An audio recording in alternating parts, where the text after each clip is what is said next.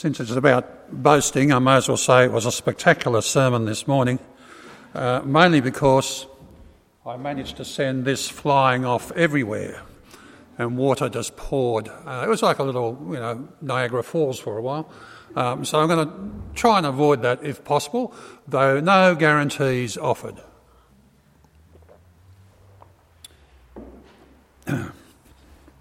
If you have your Bibles open to Philippians chapter 3, that will be great. As you know, this is a series that I've called Dying and Rising in Christ, the Secret to Spiritual Growth. And really, at one level, I'll get to the secret of what I'm on about from this passage, though it was certainly all there in miniature in last week's talk.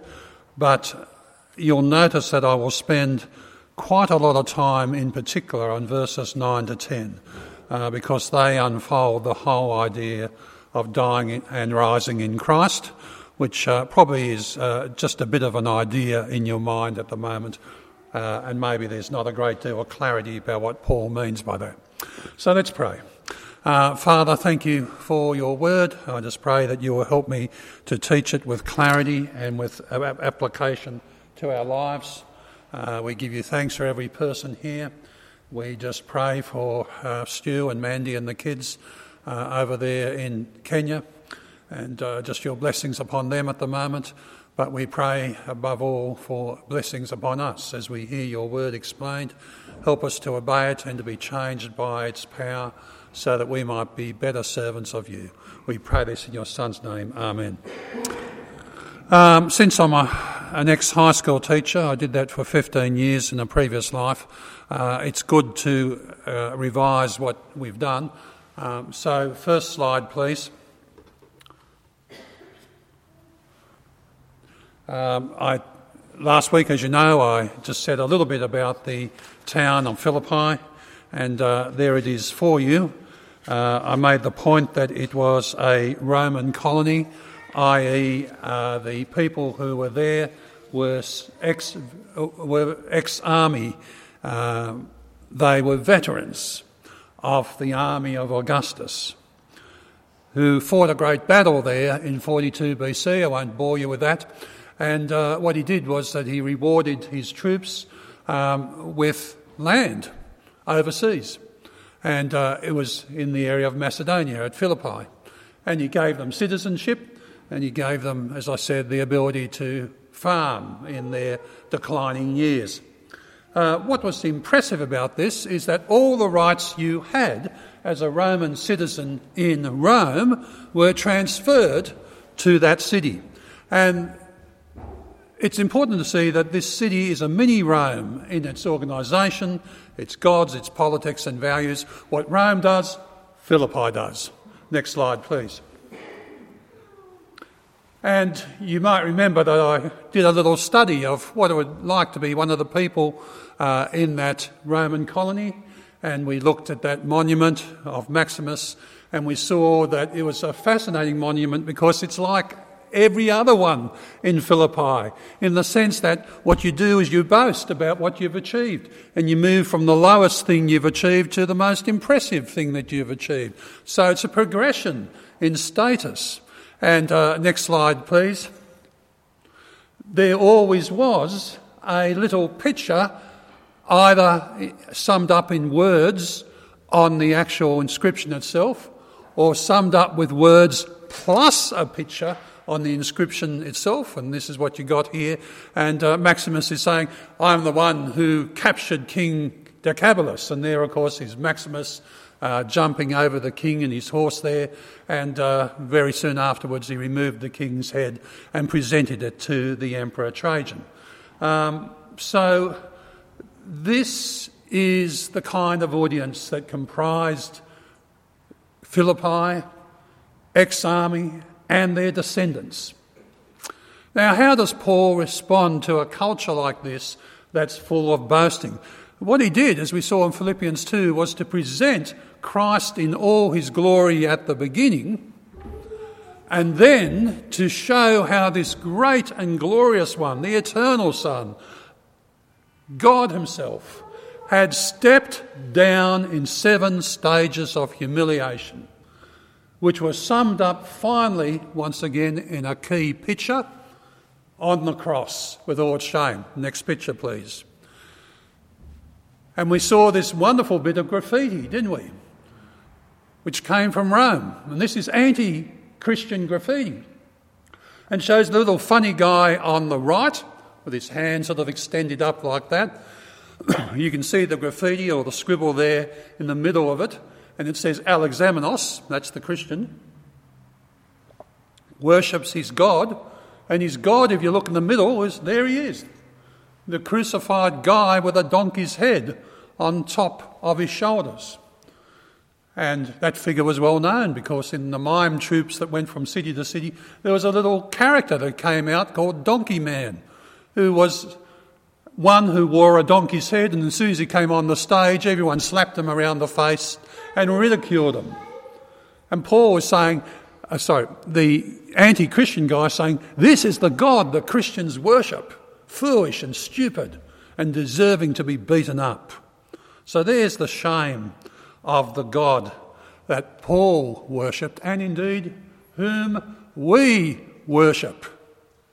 Because, as we know, we only have to turn on our TV or electronic devices, and you'll find any amount of comedians today mocking Christianity in exactly the same way. It's the same culture out there, ladies and gentlemen, now. Things have changed very quickly in our country. Now, of course, you're thinking about this boasting culture and you're saying, well, obviously the Jews weren't like that. And Jeremy, of course, read out for us very well that great passage in Jeremiah chapter 9, verses 20 to 21. I think it is. No, it isn't, sorry. Verses 23 to 24, where God says that boasting doesn't characterise the people of God. And, of course, Jews wouldn't be like that. Or perhaps they were. Next slide, please. In this teeny bit of writing that's totally illegible there. Next slide, please, sorry. And I'm not going to read it all out, I'm just going to give you a summary of it, is what Josephus, who's a Jewish historian writing at the same time as Paul, says about himself. And it's all about me. And he says, on my dad's side, they were all high priests. On my mum's side, they come from kings, the Hasmoneans. That's my family tree. And they also were high priests. And then he says, oh, and by the way, when I was a 14-year-old boy, my education was so great that all the priests from Jerusalem would come around and check out details concerning the law and the writings with me. And as a 14-year-old boy, I'd tell them all about it. And then he goes on to boast in his military career, and so it goes on, yada, yada, yada.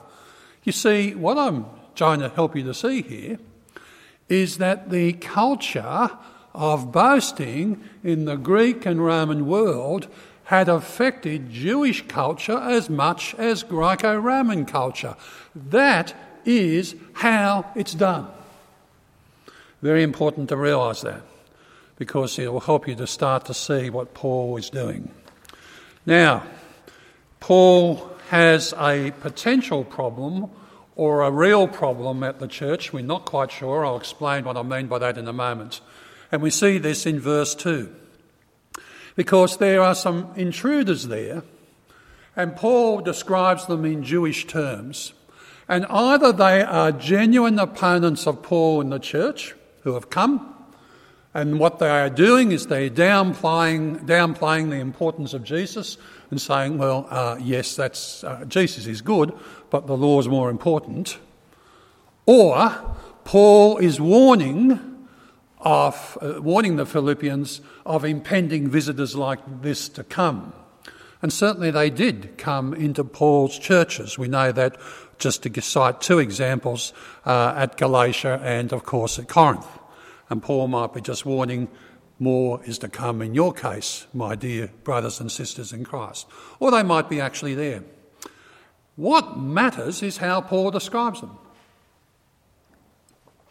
And you'll notice in verse 2, hardly complimentary, that he starts off calling these people those dogs. Not nice to call anyone that, to be honest, even in our culture. Now, why is he doing that? Because Jews used to call Gentiles dogs. And Paul's turned the term back on these Jewish opponents. You're the dogs. And what's interesting about dogs in antiquity is that they're not those lovely, beautiful, scented little things that eat pet food that's really nicely presented on those ads that we see, and who never poo on the floor. They're not like those dogs. What they were in the ancient world were roving scavengers in the city. And they would eat in the garbage dumps of the cities, eating and rolling in the refuse. So they were always unclean. And again, that's important because Paul is saying, you guys who think you're so clean by obeying the law are actually unclean because you ignore the person to whom it points, Jesus. So notice he's taken the terminology which the Jews used to attack their opponents, and he's turned it back on them. And he does the same thing with the next description of them. Those men who do evil. The Jews would say, we do good. We obey God's law. Paul says you do evil because you ignore whom the law points to, Christ Jesus. Again, he's turned the description back on them. And lastly, he describes them as those mutilators of the flesh. There he's referring to circumcision. And what he's saying is, rather than circumcising, what you're doing is mutilating. And the implication of what he's saying is that you're like the priests of Cybele, who used to cut off their testicles and put them in little boxes. You're like those pagan priests. You are mutilators of the flesh. Wow. Well, this is not the way to win friends and to influence people.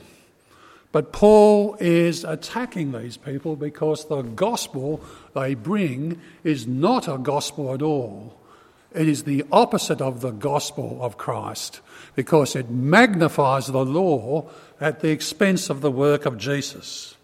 And Paul realises a danger when he sees them.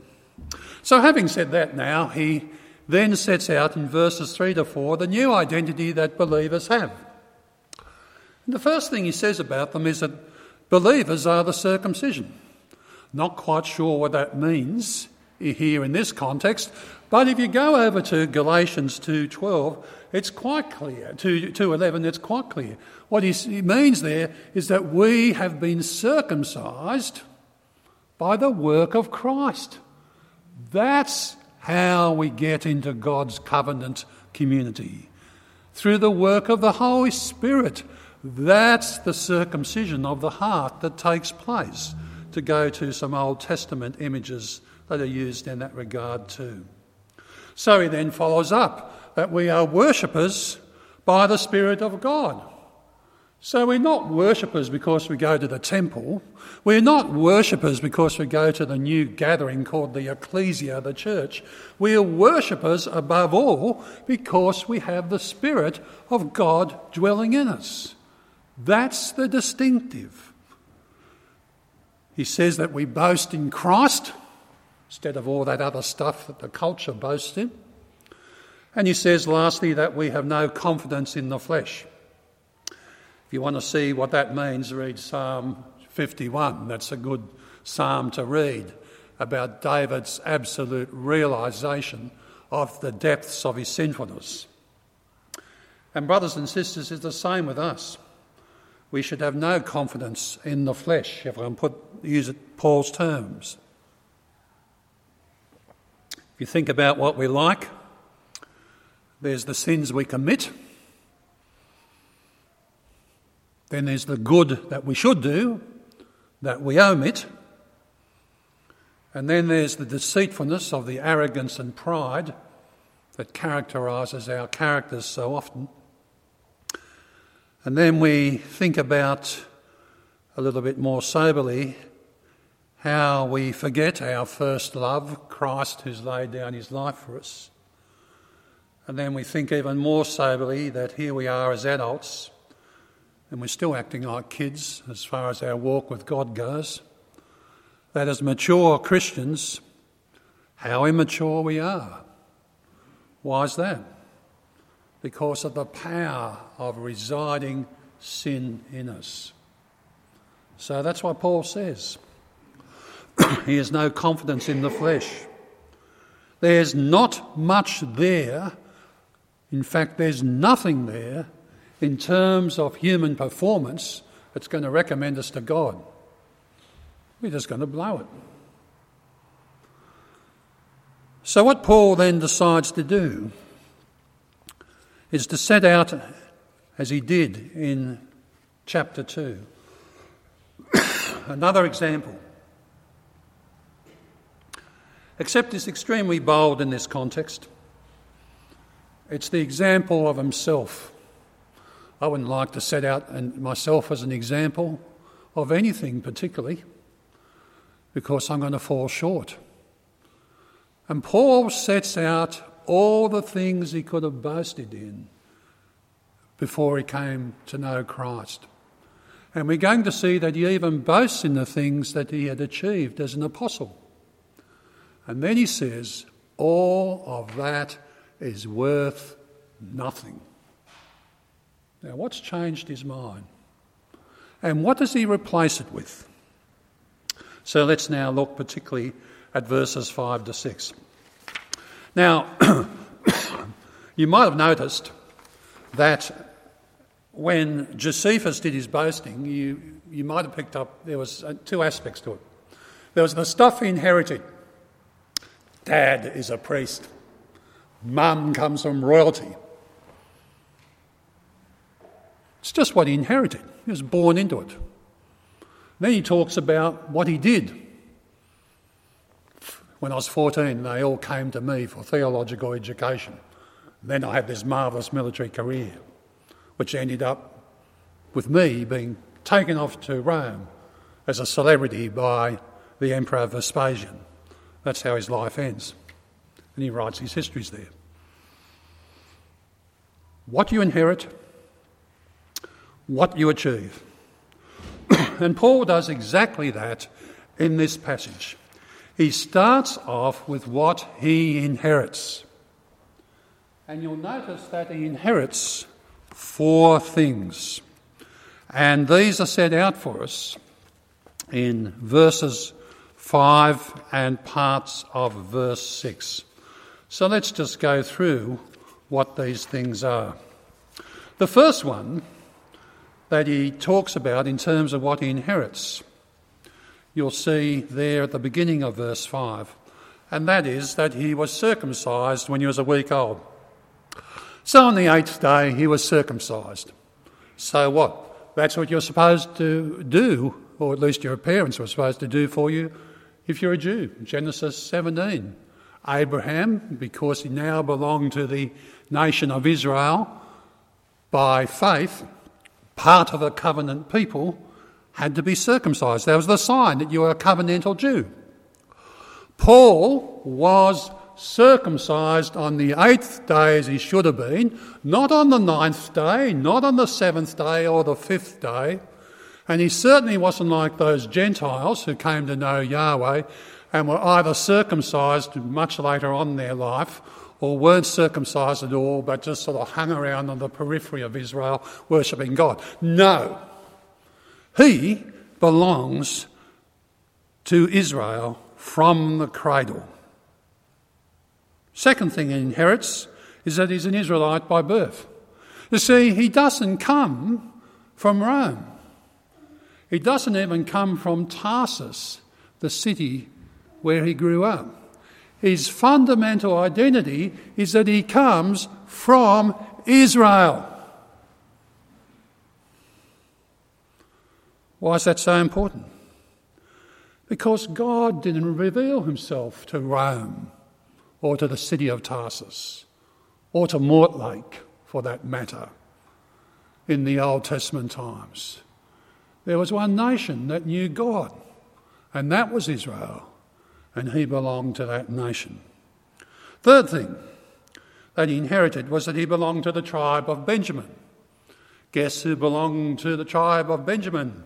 King Saul. Hoo-ah! First king, not bad to have in your tribe.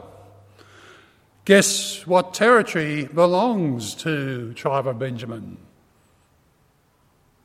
Jerusalem and the temple. Hoo-ah! Good real estate to have. And of course, Benjamin was one of the 2 tribes that remained faithful to God in the south, while all the rest in the north abandoned God. Good tribe to be born into, Paul. And then he says he was a pure-blooded Jew. In other words, he was a Hebrew of the Hebrews. What on earth does that mean? If you go down to Melbourne, you'll be able to eat at some great Greek restaurants down there, because there's masses and masses of Greeks who live in Melbourne. It was the second biggest Greek city in the world. I now think it's about third. But that's because all of these Greeks came to settle in Melbourne. And what's very interesting is that they are still devoted to their culture. Their 1950s Greek culture. That's what they've maintained. The culture that came with them in the 1950s when they came out to Australia. And Paul is saying he's like that. Although he grew up in Tarsus, this large pagan city, his parents at home spoke to him in Hebrew and in Aramaic and worked through the scriptures with him. They remained solid Jews in their culture in the pagan environment around them. So there's the stuff that he inherits. He just gets that material on his CV because he happened to be born into those 4 qualifications. What he now does in the next 3 statements is about the stuff that he and he alone had achieved. So we're very clear about this. I'm going to read to you what he says elsewhere about himself as a non-Christian. And if you turn to Galatians 1:13, you'll see what he says. For you have heard of my previous way of life in Judaism, how intensely I persecuted the church of God and tried to destroy it. Notice what he says. For I was advancing in Judaism before many of my own age among my people, so I was doing better than all his contemporaries. And I was extremely zealous for the traditions of my fathers. And you see it here, going back to Philippians 3, in fuller detail what he means by this. First of all, he says that as far as law-keeping, he was a Pharisee. That meant he belonged to the strictest party in Judaism of the time in terms of the interpretation of the law. He wasn't like the Sadducees who only accepted the law of Moses and ignored the rest. No, he accepted the entire scriptures. And also the Pharisees were deadly serious about keeping the law. Certain parts of the Old Testament aren't exactly clear. When they say that you should not work on the Sabbath, does that mean, for example, that you can't go on the Sabbath and give your animals water? Old Testament doesn't say. So the Pharisees thought very hard about that and came up with the conclusion, well, you're allowed to walk 5/8 of a mile and give them water, and anything beyond that is work. It isn't there in the Old Testament, but what they're trying to do is to take the Old Testament law and apply it to their own situations. What they do by mistake is to invent all this guff which doesn't exist in the Word of God and that becomes the traditions of the fathers, and Jesus criticises that. But it doesn't matter in this context because Paul is a Pharisee, and he was deadly serious about this in terms of his godliness. Second thing he says about himself is that he's a persecutor of the church. Why is that important? Notice the wording. You might have picked up in the previous passage I read from Galatians 1:15 that it says that he was very zealous about the traditions of the Pharisees. You'll notice that here he says, as for zeal, persecuting the church.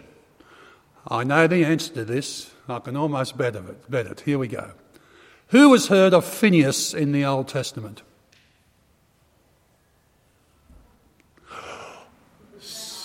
I won't ask you that you've even heard of him. Well done, Sarah. You can put that on your CV and post in that.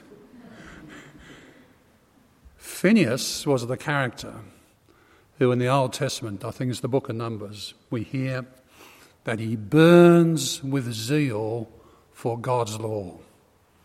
And what he observed was this. He saw an Israelite, male, bringing with him a female Moabite, non-Jew, going into a tent together to do you know what. Now, the law's clear about this. You are not to marry the nations around you, God's law said. It diminishes totally the sacredness and the holiness of Israel. So what Phinehas did was grabbed his spear, walked straight into the tent. There are the couple at it, and he spears them right through the back in both cases. That's how zealous he was about the law. And Paul was exactly the same mentality. He was zealous about these Christians who spread about the heresy that a crucified man could be the Messiah. And worse than that, that this crucified man came back from the dead. How could that be? The Old Testament says that anyone who is crucified on the tree is cursed by God. These Christians are heretics. And he tried to stamp them out when he was not a believer. And the last thing he says, he just says, again, using the translation in front of me, as for righteousness, and it says based on the law, actually all it says in the Greek is, as for righteousness, faultless. What's he saying there? There are 613 Old Testament laws, and Paul was saying, I've kept every one of them. Yes, not with the strictness that Jesus requires.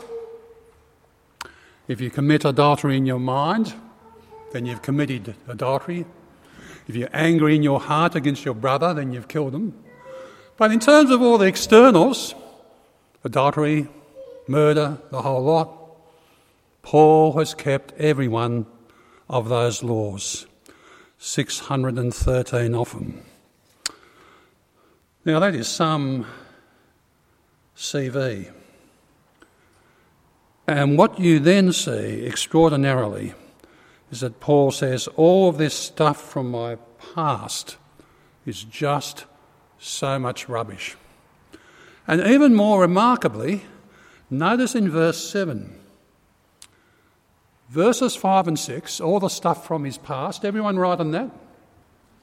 Then in verse 7 he moves into present tense. But whatever were gains to me, I now consider loss for the sake of Christ. In going into the present tense, Paul is also saying all the achievements I have had as an apostle up to now, I also dismiss. Now, what has brought about this incredible re-evaluation? And the answer is that he had met the risen Jesus on the Damascus road. That he realised there that the one who was crucified on the cross, who was cursed by God's law, was cursed for him, and indeed was the Messiah, and more than that, was the Lord of all who had risen from the dead. And Paul's whole construct of boasting was ripped apart, and his whole identity was changed in a flash, literally. And what is interesting is that we too need to think about what our own equivalents of boasting are. Let's just think about one or two of these. Circumcision, well, we could say I'm baptised, I'm right. Israelite by birth. Well, we do belong, it's increasingly less the case, to a country that knew its gospel from its origins. There were ministers of religion accompanying the fleets that came out, and churches were set up from the beginning. Tribe of Benjamin, we're Sydney Anglicans. They're the best. Only they in the entire world teach the Bible, as we know. Or you can be like me, I'm a 5-point Calvinist. I'm sorry, the rest of you are just wrong. Hebrew of the Hebrews, Christian family. Pharisee, we support all the politically correct causes that matter in our culture. Persecutor, we do not tolerate sin. We'll always speak out vigorously. We'll give no quarter. No mercy will be given. No sympathy will be offered. We will just relentlessly correct everyone on the truth. So we can have an ugly side to us too. And we can see some of the equivalents of those boasting in our own lives. Blameless in law keeping. Well, I've just got a good reputation for integrity. Not like the rest of those losers. And what Paul does is to reverse all of that. And he says that what was in the credit account before the global financial crisis of the Damascus Road experience, all that stuff that was in the credit account after the Damascus experience was transferred to the debit account. It was all loss. All the shares I had were gone overnight. And you'll notice that in verses 7 to 8 in particular, Paul says that I consider this 3 times. Loss.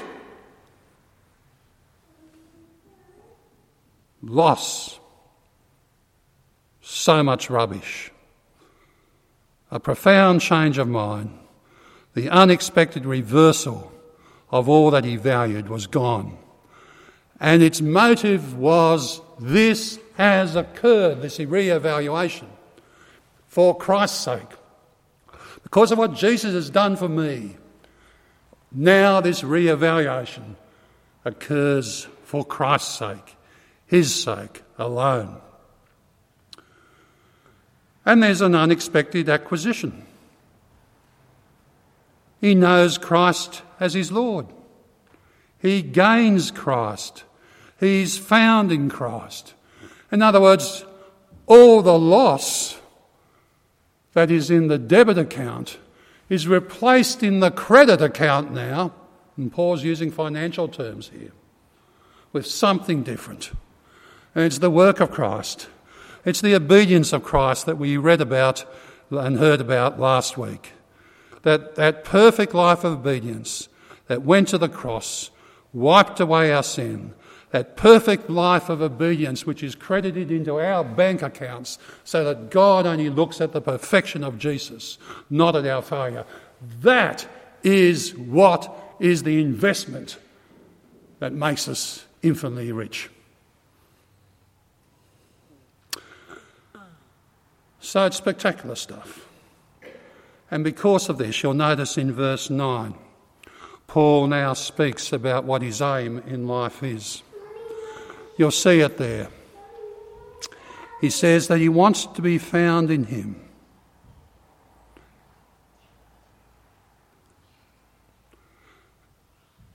And here we move into a critical part of what I'm saying.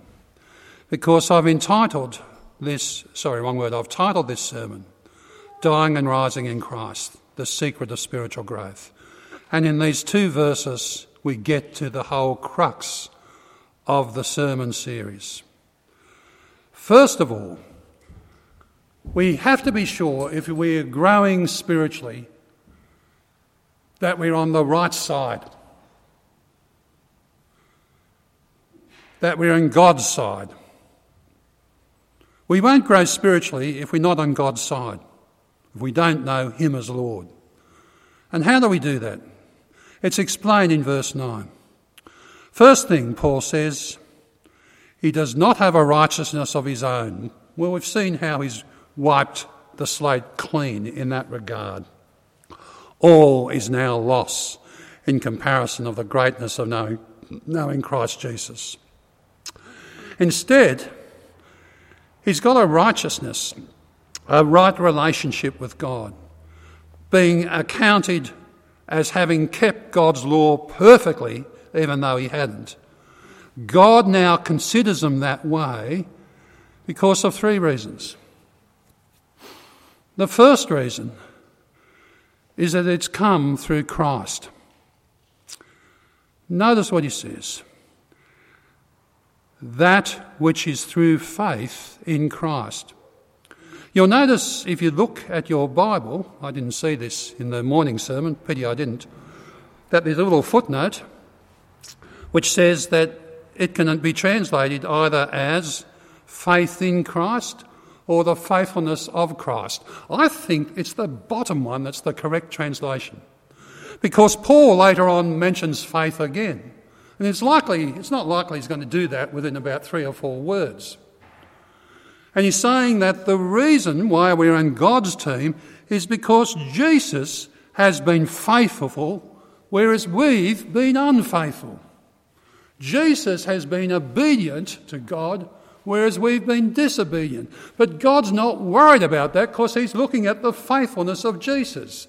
His perfect obedience that went all the way to the cross and was vindicated by God, showing that what he had done was sufficient. It's the faithfulness of Christ that gets us in, nothing else. And the second thing that he points out in that verse is that it comes from God. In other words, it's a gift from God. This is not something we've merited or we deserve because we're Anglicans or I deserve because of my great looks. It's because of the grace of God to us, his undeserved mercy. And the third thing, the way it's acquired, is by us trusting in him. It's not trusting in him plus the works of the law. It's not trusting in him and us trying to get our lives in order before we put our trust in him. It's not trusting in him and thinking that I've always got to be really close to God in my walk, because that's not going to happen. We're going to float away at times. No, we put our trust in what Christ has done for us, and that's what God looks at. Deal over. Yes, he calls us to be obedient, but deal over we're in nonetheless. So, spiritual growth. Are we on the right side? Brothers and sisters, I'm totally confident we're all on the right side. But it's always good to ask ourselves deep in our hearts if we are sure regarding that, and to go over the foundations of our faith once again. Now we get to the really critical stuff. It's coming to an end quicker than you know. He says, I want to know Christ. There's his aim.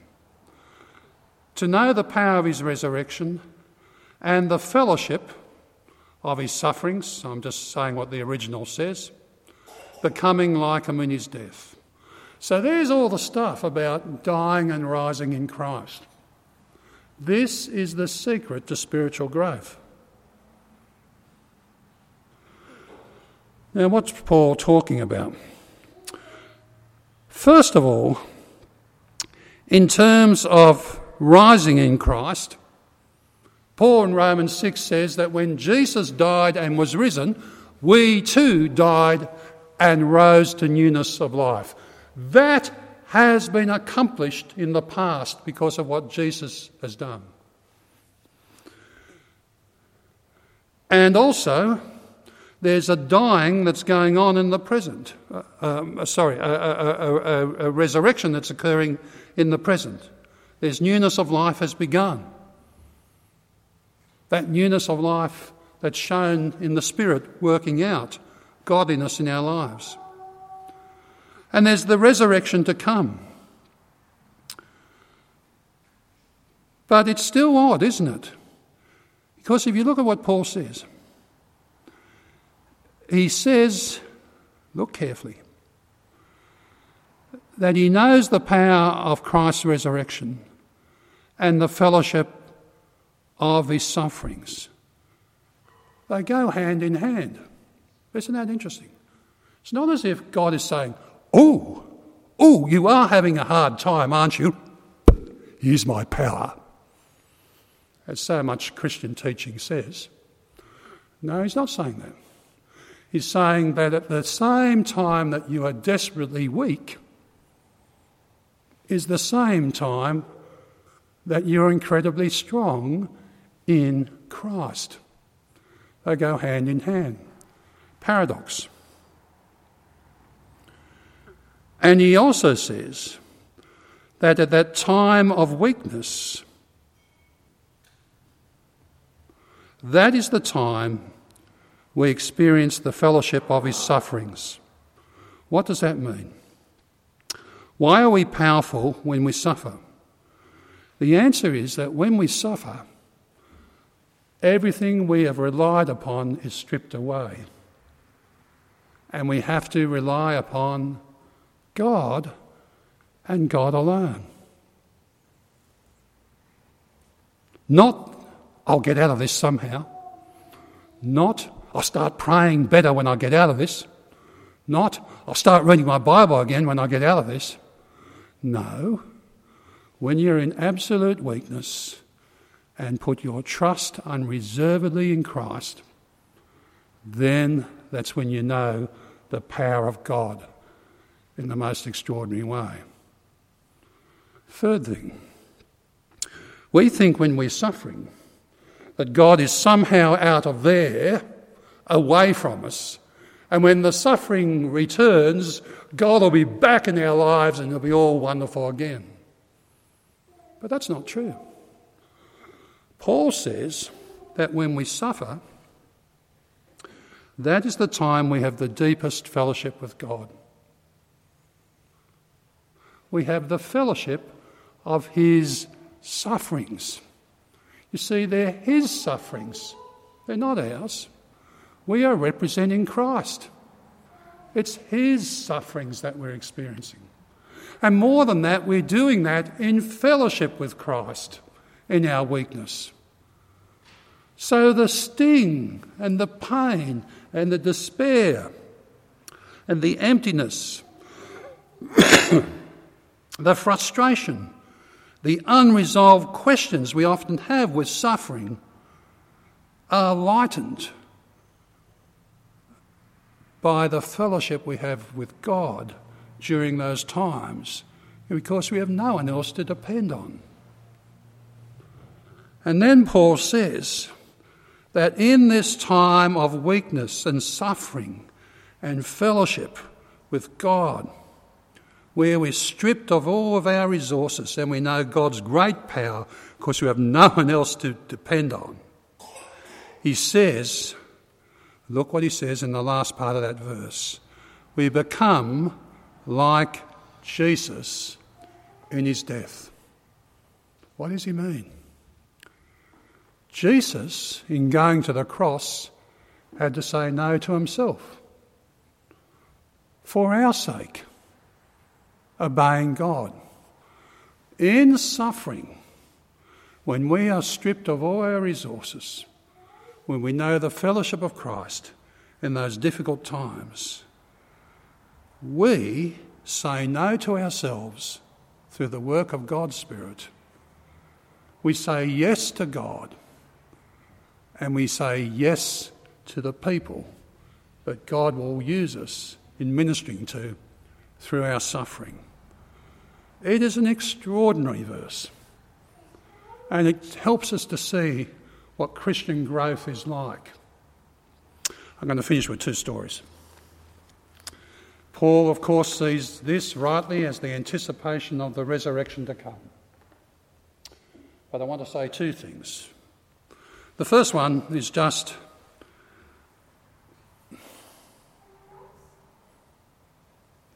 the realisation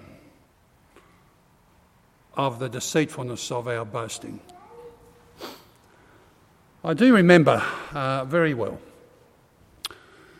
that in year 11 there came to Meadowbank Boys High a woman called Mrs. Plowman, who happened to have the shortest miniskirt you could ever imagine, and she decided to set up an ICF group, an inter-school fellowship group, and 30 young eager males went along on the first meeting and then realised that she was deadly serious, and about 5 of us or 8 of us, I can't remember, remained. And during that time I started going back to church, which I'd given the flick a long time ago to, and started to read my Bible. And Christian friends like Greg Bain, who you of course know, and also Keith Piper, who incidentally stood for the Christian Democrats Party and still a pastor to this day. They were my friends and encouragers. So it all seemed to be going swimmingly until the very night before the HSC English exam, when I was studying King Lear, the greatest play ever written, by the way.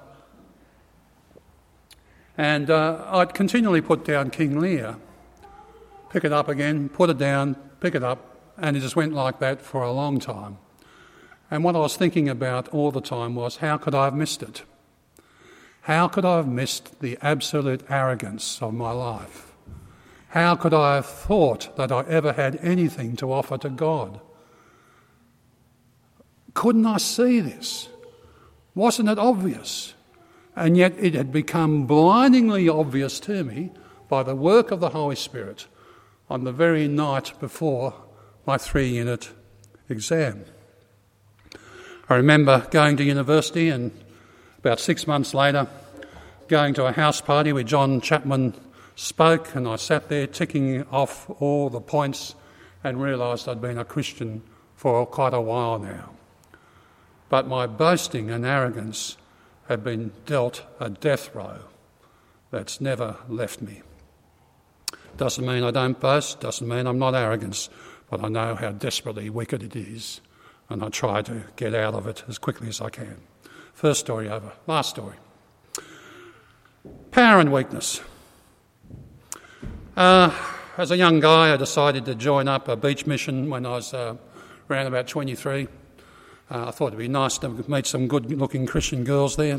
Found out it was all too complex and difficult and decided not to go. Didn't tell anyone about that, certainly not the beach mission leader. And on New Year's Day, on the 26th, when Boxing Day, when these things start, I thought, geez, I hope no one's going to turn up at my house and actually think I'm going to this thing. So what I did was I took a little trip. I just drove way out to Windsor and beyond to make sure that if anyone turned up, I wouldn't be around. And guess what? They turned up. And my mother lied about it all. Oh, he's been sick lately, sorry about that, not even knowing I'd planned to go. Anyway, about a decade later, God, in his great sense of humour, said, you're going back to beach mission, which I did. It was going to be good. I was just going to work on the adults group for 6 years or so. Except within 2 years, well, in fact 1 year, he'd made me the leader of the teens group, which I felt spectacularly unsuited for. Did that for 2 years. And then in the fourth year of being on that team, I was suddenly the leader of it all.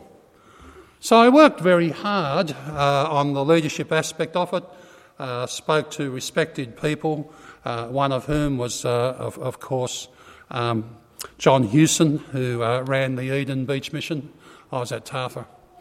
And had it all organised.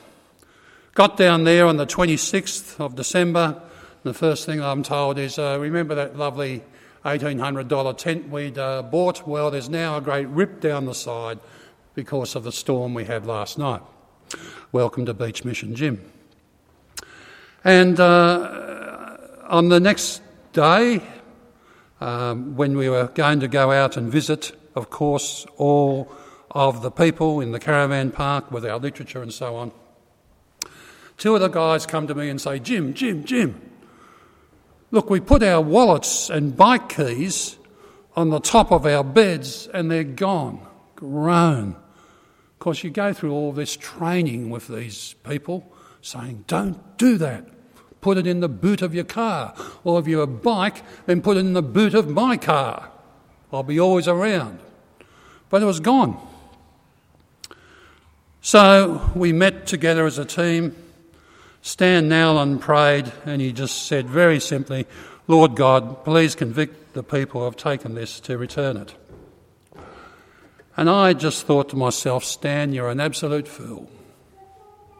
That's not going to happen. We'll find the keys in the toilet. We won't find the wallets. The money will be gone. You are trying to manipulate God. That is a stupid prayer. That's what I said to myself internally, groaning as he prayed it. We went off and visited the caravans around us. And you can imagine how those two guys probably felt as they were going around visiting people, perhaps realising maybe you're one of the ones that stole it. And we came back. Everyone settles down. The two guys come back to me. Guess what, Jim? We found the wallets and the keys returned to where they were with no money gone. Power in extraordinary weakness. And we suddenly realised if God can return lost keys and lost money through prayer, how much more can he return lost people to his kingdom? Amen.